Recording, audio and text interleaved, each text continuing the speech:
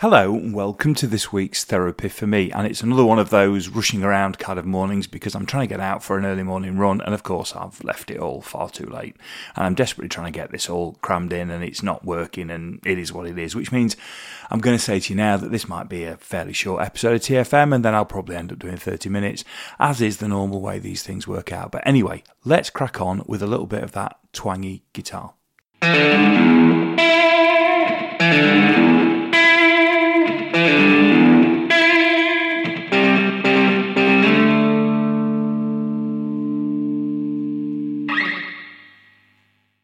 Monday.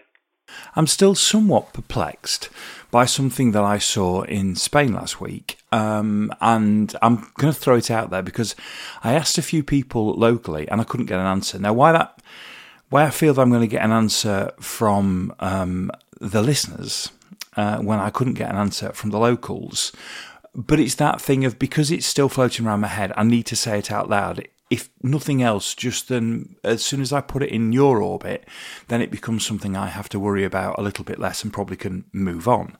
And it's a really little thing. It's a really little thing, as these things are that tend to not trouble you, but float around your head. I went for a walk, and I'm now trying to wonder if I actually mentioned this last week. I don't think I did, but in fact, I'm sure I didn't. But anyway, we'll go with it anyway, and apologies if I'm now repeating myself.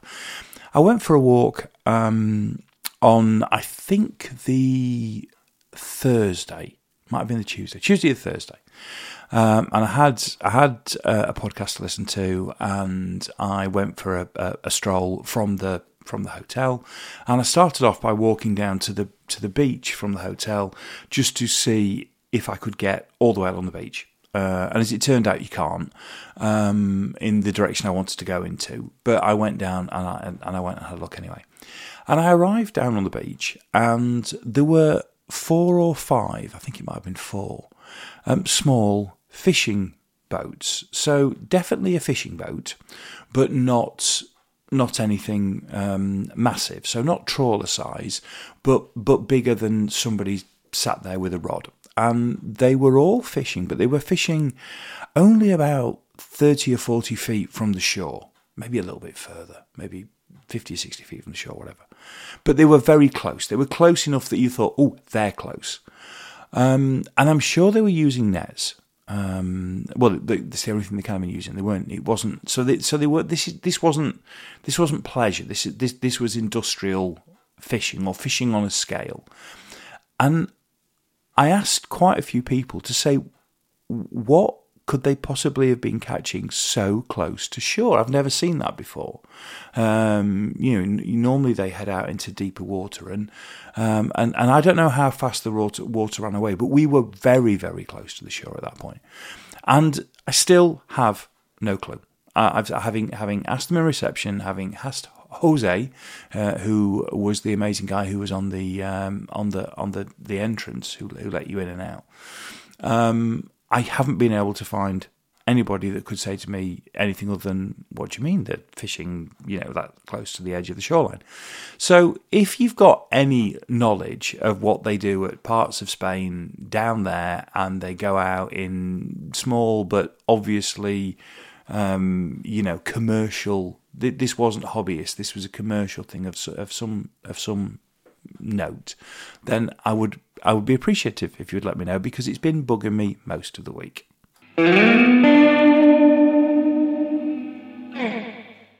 Tuesday. How can Nestle have discontinued the Caramac bar?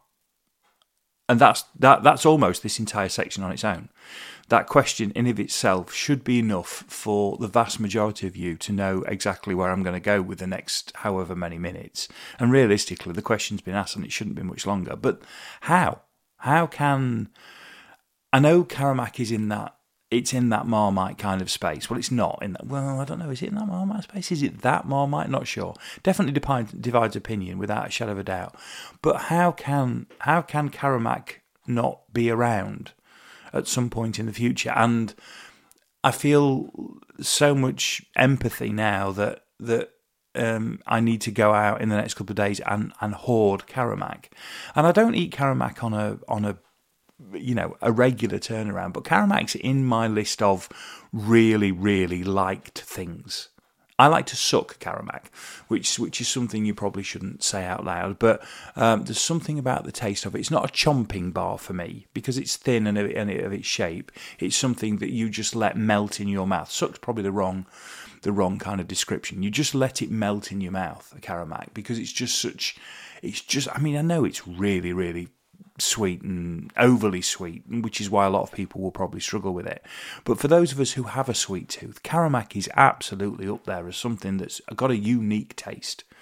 And I go back to when you could buy Karamak Easter eggs and all those kind of things. And I liked it when they brought out the Karamak buttons. And obviously Nestle have tried every single variant possible. And obviously we've moved into that silly space with chocolate where everything has to be somehow, remixed or redone, or there's got to be some kind of whatever. You can't just have a chocolate bar anymore. There's got to be 100 different versions of a topping, and then you've got to have it in loads of different forms, and it's got to come in a button form, and it's got to come in there and bites and whatever. But Karamak on its own, absolutely perfect. Just absolutely perfect. Sweet enough for a sugar rush, sweet enough for a hit. As I say, for those of us, and it might just be me, who like to just let it dissolve in our mouths, it took quite a while to eat a Karamak bar. I could make a Karamak bar.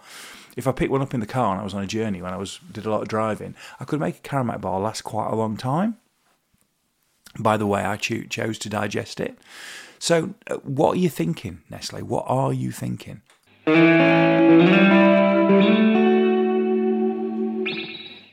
Wednesday. I think it's really sad that we've got a Home Secretary that's so desperate to pursue her own career, is so convinced that her party is going to lose the next election, and is so desperate to pursue her own career that she is going down the route that she's going down at the moment, that she's playing every single page out of the Trumpian playbook and is so uncontrollable. But then, is that the sad part, or is the sad part the fact that we've got a Prime Minister that is so weak that he can't sack her, that he can't actually show his authority and actually do the thing that he needs to do, which is just get rid of her. We shouldn't have a Home Secretary whose comments, as they have been this week, but they've been on so many other things, are so divisive, are stoking up tensions at points in time when the one thing we shouldn't be doing is stoking up tension. I'm not going to express an opinion one way or the other on marches at the moment in time. There will be people sympathetic to both sides of the argument with what's currently going on and the remarkably sad situation that's going on in Gaza. But that bit's immaterial. If people feel strongly enough to want to go out on the street and express how strongly they feel, and they do that. And by the way, I know we have to police the edges of these things, because the edges of these things are horrible. And it doesn't matter whether it's a left-wing issue or a right-wing issue. It doesn't matter which side of the divide you choose or which side of the divide you talk about. The edges to that argument will always be horrible. They always will be. The edges of the Brexit argument were horrible, but then the edges of the Remain argument were equally horrible, because people hijack these issues for the things they want them to be. And we have to accept that in reality, the thing that 90% of people are making a protest about and doing in a legal and a lawful and a balanced way is perfectly legitimate, and we shouldn't lump everybody in together. But to get a Home Secretary who is going down the route of doing that on issues, and is wanting to stoke on issues, and is wanting to divide and wanting to polarise and wanting to heighten and raise tension, then that's appalling. And we shouldn't have a Prime Minister who can't act according to that, because it's a material break of the ministerial code, what she's done. Not that the ministerial code is really considered to be something worth worrying about too much, but she has broken it. And I can't think of a situation, certainly 5 years back, where this would have happened. But yes, it's becoming more of the norm. I get it. But it's so brazen what she's doing. It's just beyond words.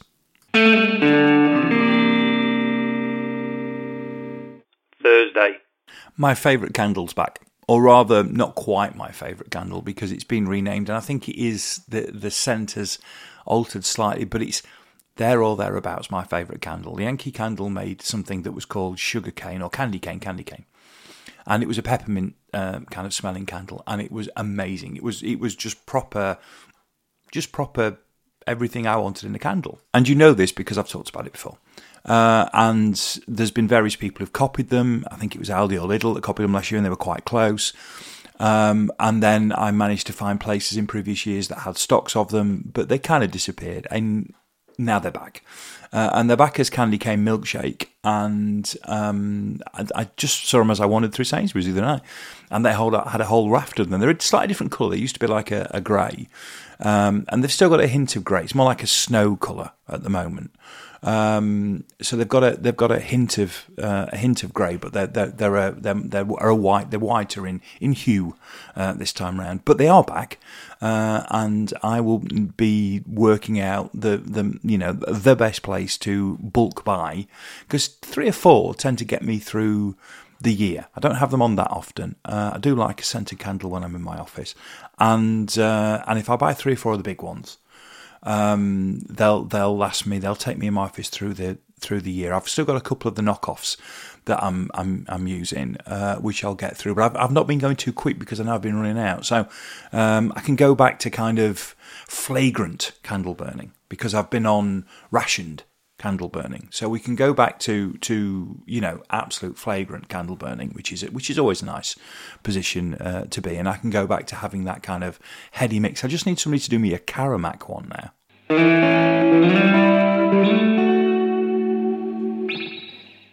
Friday. I'm going to finish with the trials and tribulations of trying to book a Christmas do, which I've been trying to book for the trade association that I work for 3 days a week. I've probably explained the trade association is called the MIA. It's the Music Industries Association, and it represents people who either make or sell musical instruments. So, as I said before, from the Fenders and the big guys and the what have you, through the Yamahas, through some of the traditional and classical companies and what have you, all the way through all the retailers, yada, yada, yada. And for such a massive sort of amount of money that we represent in terms of the kind of turnover of some of the brands, that actually we are a very, very small little entity. Our industry doesn't really embrace the idea of a trade association or what it does. And we used to do a Christmas dinner, we used to do a gala dinner, and that kind of became really difficult and take a lot of time to do. So we stopped that. But what we thought this time was, let's try and do a get together, just everybody together in a room of some description, whether it be a nice meal, whatever it might be. Let's try and do something. We put a poll out, and we got a really good response. And so we were looking at, and we are looking at the fact that we might be able to get maybe 100 people together for some form of Christmas event. And it's been a nightmare. It's been a nightmare because we left it too late. But it's been a nightmare because booking places is really, really hard. Simply because most places are greedy.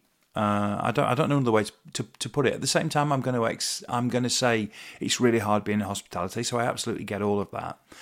But essentially what you end up with is places that can seat 80 or 100 people who turn around to you and say, yes, you can come, that's absolutely fine, we'd love to have you. It's a minimum spend of 10 grand and there's a 12.5% service charge. And by the way, we can take 70 people. And so you start looking and going, well, hang on a minute, that's 11.5 grand, 70 people, I'm on 150 quid a head here. And yet when you look at the menu, you just can't get anywhere close to that kind of figure. So suddenly you're paying for, and I get it. I get the fact that a restaurant might be able to do 2 covers in the evening, and it's suddenly doing 1. But what they're doing is they're putting the whole cost on you. They're looking and going, well, the average spend might be 50, 60 quid per head, and what we're saying is you've got to spend 120 if that's what you want. So from the restaurant perspective, I get it. But what there isn't in there is anything that helps somebody who's trying to book a Christmas do, where you're trying to keep your tickets at 50, 75 quid a head, which is what we were trying to do. And anyway, it is what it is. And the challenge, before I go any further, and everybody turns around and said, well, you can do this and you can do that and do that. Yes, you can. But we were trying to get somewhere in and around central London. That's what's thrown it all up. So, because I appreciate that there are plenty of places you can go that don't ask you for that kind of money an evening. But if you are trying to do something in and around parts of central London, then that's kind of where you are. And I guess the point is that if you book somewhere and you ask people to spend 120, 130 quid a head, it's got to be great. And in reality, you look at a lot of these places and go, it'll be nice, but it won't be worth the money that we're going to have to ask for it. And we're not in the Christmas do space where we're a company who are making the decision to pay for it on behalf of employees, in which case we can go, you know what, that's fine. That's fine. We've got 50 employees or 70 employees. We're quite happy to we're not doing Christmas bonuses, we're not doing presents. We're quite happy to go, yep, 130 quid a head's fine, because you know what, 130 quid, there'll be loads of booze. Absolutely loads of booze. Anyway, that's been the challenge. What I'm coming round to is that we've ended up at Vodka Revolution. And it's not called Vodka Revolution anymore. It's called Revolution. And the one we're going to is near Liverpool Street Station on Leadenhall, don't know how you pronounce it, probably Leadenhall. And it looks really, really nice. It looks really, really nice. But the fact of the matter is, it's still ultimately Vodka Revs, which means it's going to be messy. So I've no idea what the food's going to be like.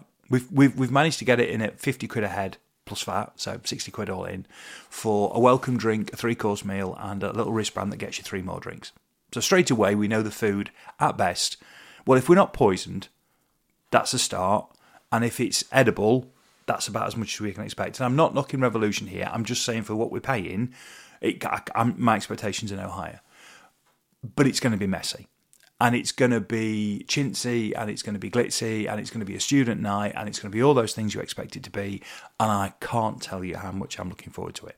All we need to do now is sell the tickets, because we've put it on sale, and the take-up so far is slow. But I think that's because everybody thinks they've got plenty of time, and we've got to start confirming menu choices. And if we're not careful, everybody's having Christmas dinner, and that's it.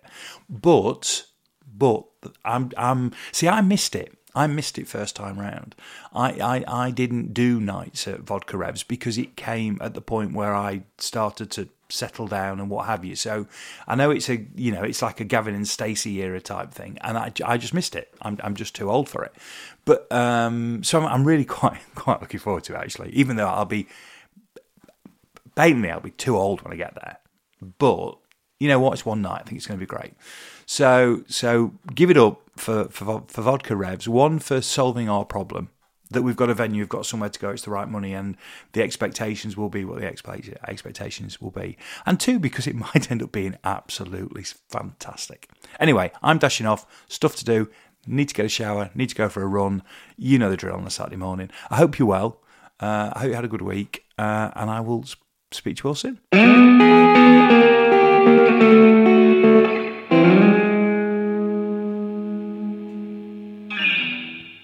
If you've enjoyed Therapy for Me, then please subscribe and share as you see fit. This has been an A Short Stories production.